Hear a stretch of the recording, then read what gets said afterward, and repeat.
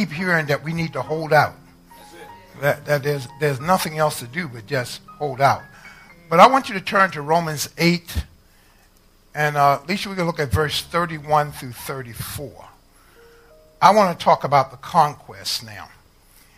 And in those verses, I want you to see the triple need of the church. The triple need of the church. There's a triple need that we need to get ourselves to. Before we read Romans 8:31, let me share something with you, that Paul's analogy here of us being more than conquerors, of being in this conquest with God, is like a champion looking at the battlefield after the battle is over. You know, and so what we take now, we've been talking about getting there and winning the race. I need you to take a backward glance at some things that have been trying to hinder you, distract you, cause you to fall. Sometimes you got to take a chance to survey your life and where you've been. So for 15 years now, you guys have been through a lot of things. I know everybody may not have been here the whole 15 years, but it doesn't matter. When you look back to see where God has brought you from, it gives you something to think about. And I think as the church looks back, as it makes a present stand, and as it gets ready for the future, there's a triple need for the church.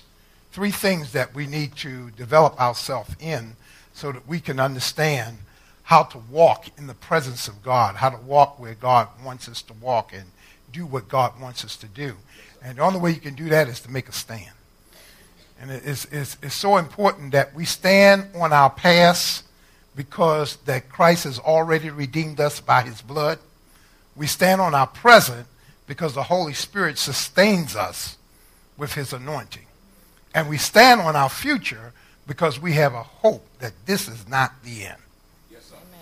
Yes, sir. That we're going somewhere. We're going to get to a future glory. And that future glory is going to take us someplace that's far beyond where we are. Well, let's look at the context of this text. It is the only time in the whole entire Bible that we are told we are more than. And I love Romans 8 because in that he always deals with us being more than. In other words, whatever you think you are, according to the text, you are more than. And that really gives us something right there. You're more than victorious. You're more than conquerors. You're more. He uses this language only one time in one chapter, that we are more than. And that gives us something to really look at. Let's read verses 31 through 34. What then shall we say in response to these things? If God is for us, who can be against us? He who did not spare his own son, but gave him up for us all, how will he not also, along with him, graciously give us all things? Who will bring any charge against those whom God has chosen? It is God who justifies. Who then is the one who condemns? No one. Christ Jesus, who died. More than that, who was raised to life, is at the right hand of God and is also interceding for us. Here is one important thing about that passage that I want you to underline more than anything else. He says that he's given us all things. That means everything that we need, God has already given it to us. Which means that you don't even have to request it, because he's already given it. That's really a problem. Paul is taking a future look and looking at the future as if it's already the past. What shall we say to these things? The battlefield has already been won. The enemy has already vanished. And the conqueror is sitting there at an empty battlefield knowing that the battle is already won and saying, for all of the accusations, for all of the trials, for all of the temptations, all of the things that tried to come against us, look at us now. We're on the other side. He looks into the future and treats it as if it's the past. So he says, what shall we say to these things? To every accusation, to every tribulation, to every problem, everything you're looking at now is in the past. See, this takes some faith to be able to put yourself in the future and look at your present as if it's your past. In other words, you already know God's giving you the victory. Now, you have to understand the present situation. The present situation is that Christians were under persecution. They were being killed for their faith. The Romans were constantly killing Christians. As soon as they pop up, they were killing them. They were martyring them. And Paul says we are more than conquerors.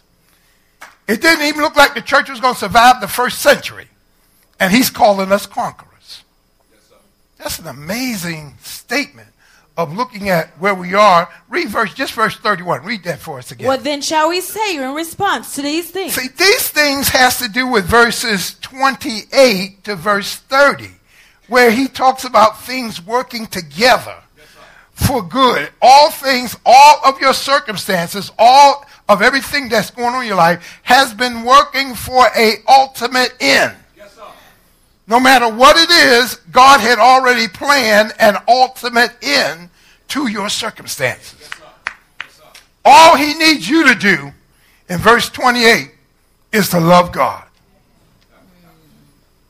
Because to them that keep loving God, it's working out.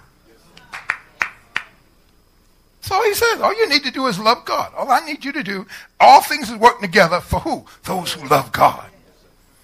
Those who already caught. But if you love him, I love you, Lord, in spite of what I don't have. I love you, Lord, in spite of what I'm going through. I love you, Lord, in spite of what may be happening in my life. I love you no matter what. So when I love you, it proves that things are working because my love is stronger than anything that I can deal with.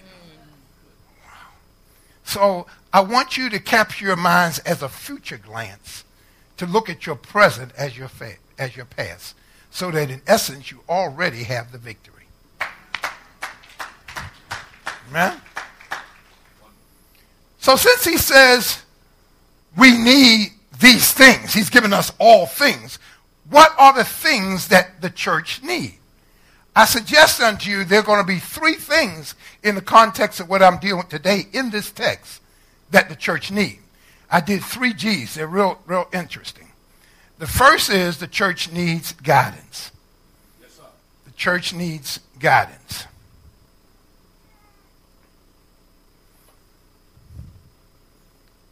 Number 2, the church needs grace. And number 3, the church needs glory. Interesting. The church needs guidance, the church needs grace, and the church needs glory. Now, before we get to what we need, let's look at what God has supplied. Now, in the context of the text, God supplied some things. I could read this whole section with you, but I want to dissect some things because I don't want to be too long. I would love to take you from verse 28 all the way down to verse 37. It's just a whole section there that brings us into an idea of what God is doing and what God is saying, but I want to kind of capitalize where it is. Let me cover the whole section by saying simply this. God has supplied us with 3 important P's that will help us to get to our need. Since we need guidance, we need grace, we need glory, what has God given us? First of all, God has given us providence. He's given us providence. Now, providence is one of those peculiar words that really talks about in theology that God had already planned what you're going through. And since he already knew what you were going through, he already arranged what will happen before you did it. That's called providence. Let me give you a little better. Yesterday I was going to Winston-Salem. Didn't know where I was going. We had the GPS on. Me and Bishop Burks was riding with me. And we were talking, so we missed our turn. And the GPS said, make a legal U-turn when possible. Well, it wasn't possible. We were on the highway. So we kept going up. After a while, it said, take the next exit. We took the next exit, and we routed all around. But guess what? We ended up where we were planning to go. We missed the right exit, which would have took us straight to it. But we went the wrong exit. But even in the wrong choice, the plan I don't know if you hear what's going on. No matter what choice you make, God has already provided the means for you to get where he intended you to be. See, some of us have had to make the wrong. See, in Exodus 14, it says something very interesting, and it talks about the escape and them getting out of Egypt. When we get to Exodus 15, and they get ready to cross the Red Sea, it's an interesting statement that the Lord makes. The Lord says he could have took them straight into Egypt, but because they weren't ready for the battle, he took them around. Now they're going to get there to Canaan, but sometimes God has to take you through some other turns. He has to teach you some lessons.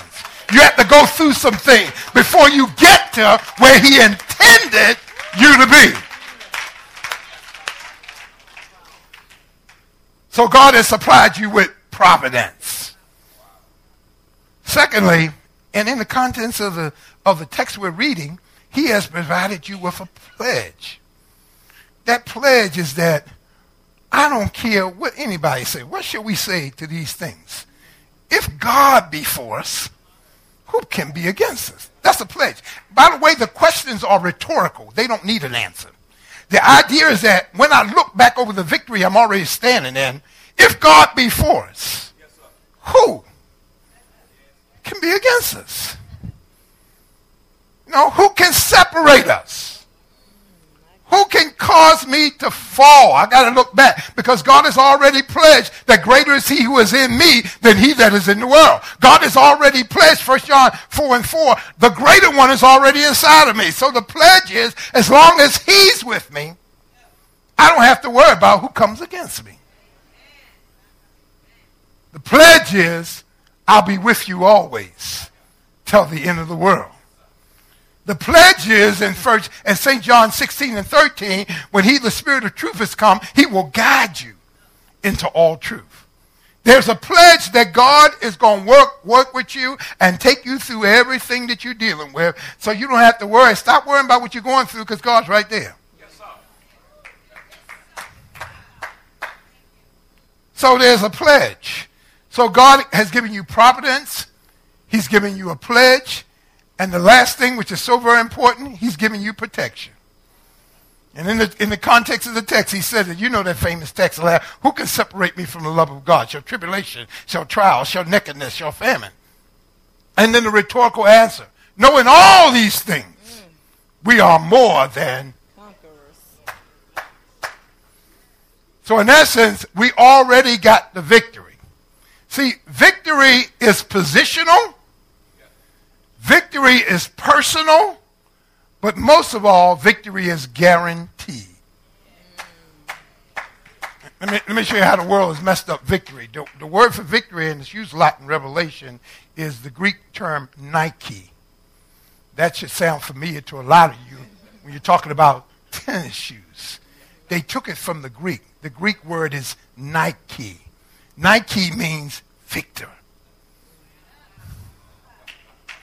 So whenever you get Nike, it means you are the... Not in sports. In the church. I got Nike. It's victory. So you got more than victory. You are a conqueror. So let's deal with the context of where we are now. We got a triple need. Let's deal with the first need. The first need is guidance. We have a need for guidance. Romans chapter 10, verses 14 and 15. See, and understand that in the pattern of the church, there is a pattern for guidance that the Bible has designed for us. If we miss the pattern, we miss the leading of the Lord. Romans 10, verse 14 and 15. Here's the pattern. How then can they call on the one they have not believed in? In other words, how can you call on the Lord when you have not even believed in him? In other words, how can you request God? I don't understand how people think they can pray to God, how they think they can get something from God when they don't serve God. You're doing everything you're big enough to do, but then when you need something, you want to pray to God. But you never give to the church. You never attend. You never worship. But whenever you need something, you're going to call on the Lord. Paul saying here, how can you call on him whom you never believe? He's only convenient when I need a job. He's only convenient when I need to get some money. He's convenient. I'm getting ready to buy this house. I better pray to the Lord. Well, you ain't prayed to him before. See, so he's saying, how can you call on him and you don't have a relationship? Read on. And how can they believe in the one of whom they have not heard? Well, first of all, how can you call on him who you don't even believe? But I can't expect you to believe if you haven't even heard. You know, some people think they can teach themselves. They think it's all right. They don't need to come to church. You can't get by this fellowship. God has designed that we get in this thing together. There is a we language throughout the New Testament. It's never an I language. It's always a we language. You know, we must get it. 1 Corinthians 10:13, by one Spirit we all baptized into one body. And then he goes on to say, the hand cannot say to the foot, I'm not part of the body, because we got to get this thing together. If we're going to make it in, we're going to come in together. The strong cannot say to the weak, I'm not part of the body. You ought to bear the infirmities of the weak. We need to get this thing together. And so we get the whole body in Ephesians 4:16, which says it must be fitly framed together. In other words, each piece must do its part and not try to compete with the other part. So that everything that we're doing in Philippians and every other church in the country and even in the world is a piece to the puzzle that will eventually all come together to represent the body of Christ. If one church thinks it's the body, it's way out of line. It's only a piece of the puzzle. But when you get all the pieces together, God is looking from the panoramic view. He's looking at all the pieces. And he sees the body of Christ. And so we walk in that. Next verse. And how can they hear without someone preaching to them? How can you hear? See, look at the pattern. First of all, you can't call on him you haven't believed. You can't believe until you hear the message. Now we got the funnel for the message. So read that again. And how can they hear without someone preaching to them? How can you hear without the preacher? And the last part? And how can anyone preach unless they are sent? Look, how can you hear? So God sent this man so that you can hear the gospel, so that you could believe, and then you can call on the Lord. Look at the pattern. That's a pattern. So your guidance is coming through what? The preacher. Okay, well, let me explain to you where the preacher stands. Every pastor is both a prophet and a priest. That's his position. He is a prophet and a priest. Now, forget titles. I know we get all hung up in titles. What I want to share with you is the Bible talks about functions, not titles. You can call him a prophet. You can call him a priest. You can call him an apostle. You can call him a bishop. It doesn't matter. The idea is function. Now, as a prophet, God always, in guidance, you must understand this, God always looks for a spokesman in guidance. God never talks to people.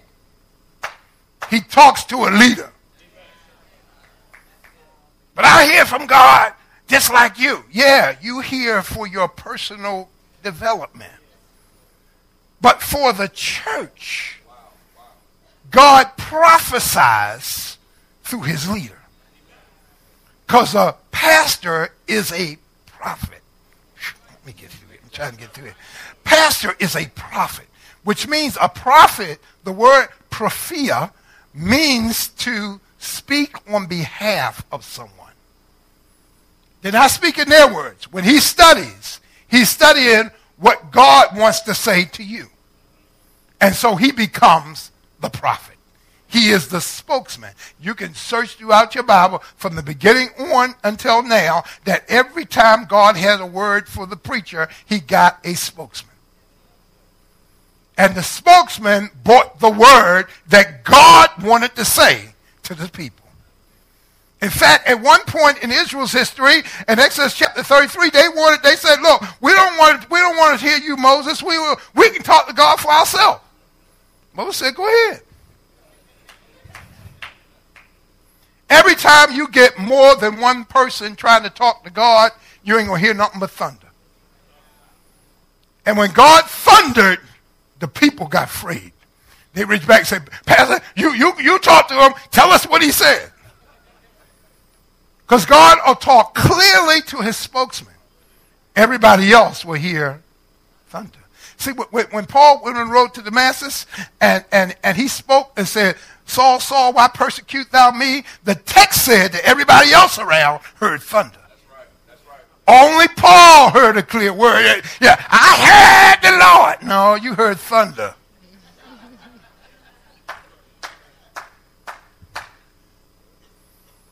John chapter 12, Jesus stood there after he had raised Lazarus from the dead, the end part of chapter 11 in John, and the Spirit spoke out of the cloud and said, this is my beloved Son, hear ye him.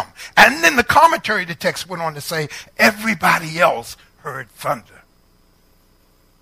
Wow. Oh, who heard the clear word? Jesus, Paul, Moses, Abraham. You going down. It's always the spokesman who hears from God, speaks to you. Now you remember, God has made his feet beautiful. So he has a relationship with God. So Bishop is the prophet of this house. Now that means myself or anybody else that comes in only comes in under the authority of this man. Because every pastor is the angel of the house. Which means in his house, he's the one that say yea or nay. Without his authority, we do nothing. But God spoke to me. He told me not to hold it. Hold it. Whatever you do, hold it. Because obedience is better than sacrifice.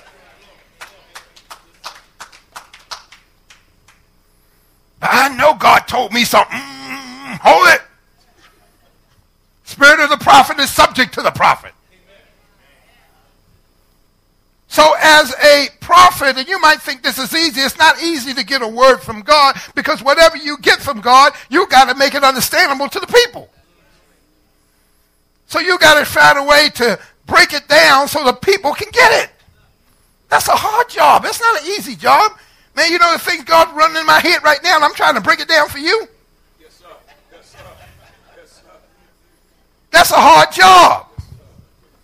And when a pastor is pastoring his own people, you have to understand what he's saying to the house of things that he needs to say to the house that is here. He might go out and speak to other people. He said, boy, pastor preached when he went out. Yeah, he did. He don't have the burden of those people. So he can encourage them. But he's trying to build up. This is my house. So in my house, I got to do more teaching. I got to do more. But when I go out, I can preach. And some of you don't get it. It's like, oh, he preached when he out there. He don't do that when he home. Because he got to deal with hard neck, stiff. No, excuse me. I'm sorry. But if you're going to get guidance, you got to hear the preacher. He is a what? Prophet. Come on, tell me. He is a what? Prophet. Which means he hears from God to speak to you. Oh, but number 2, he is also a priest.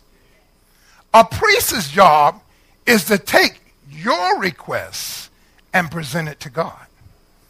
So as a prophet, he speaks for God and gives it to you. As a priest, he speaks to God about what's going on. You know that he's constantly interceding for you. And see, with that intercession comes wisdom. So the pastor must have wisdom. Where sometimes, it's funny because people don't have grace. They ready to cut you off in a minute. Man, they'll cut you. Once they found you wrong, cut them. Kill them. Pastor's going to give him another chance. It's the grace of God. God's after your heart. If the Lord had cut you off like that, none of us would have been here. But he gives you another chance all the time. So sometimes the pastor's got to take wisdom. Stuff that you think should have been cut and dealt with right then. The pastor's using wisdom. Because most of the time, God is trying to give that person time to repent, not to judge them. And you don't understand that waiting period because you're ready to kill them, usually for stuff that you're guilty about.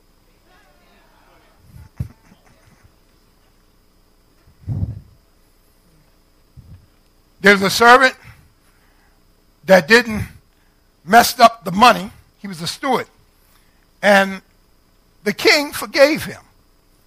Then he went out. Somebody else owed him money. He grabbed him by the throat and said, "You're going to pay me." And when the king heard of it, he put that man in jail. He said, "Didn't I forgive you? And yet you go out and strangle somebody else for the very thing that I forgave you of?" Be careful. Most of the time, people who are so loud to judge people about everything is probably because they're guilty about it themselves. And what they're doing is working through their own guilt, punishing somebody else for what they should have been punished for. Woo! So the church needs guidance, but we need guidance through a man of God that will be both a prophet and a priest. He's constantly serving up before God. When he's praying for the church, he's praying for the church. And it ain't personal. He's praying for the church. Some of you might be shacking, might be doing all kinds of stuff, but he's praying for the church. He's praying for the sins of the church. And you don't fool yourself. God hasn't judged you because of the preacher. Because he's interceding, God hasn't done what he should have done. You know, he wanted, at one point in Exodus 33, he wanted to just get rid of the people. He said, "Look, they ain't doing right. I'm just going to wipe them out, Moses." Moses stood in the way and said, "Lord, no, don't do that. Don't wipe them out. If you wipe them out, Lord, don't." He was there. He said, "Moses, get out the way." God couldn't do it unless Moses got out the way. But the preacher was standing in the way. You ain't getting away with nothing. Something's happening. Intercession is happening for you. He's giving you time to get your sins right. But this leader is in the way. And I can't destroy the man of God because I can't touch my anointed or do my prophet no harm. He's in the way. And you're talking about a man who's being your priest. And he's the one stopping God from doing what he should do, judging you. I got to get through here, God. Ooh, God, yeah. Y'all hear God? So we need guidance, and guidance means that every pastor is a man of wisdom. He's not necessarily a man of knowledge, which means that, a pastor doesn't have to know it all. He just has to deal with it all. Give me up, but I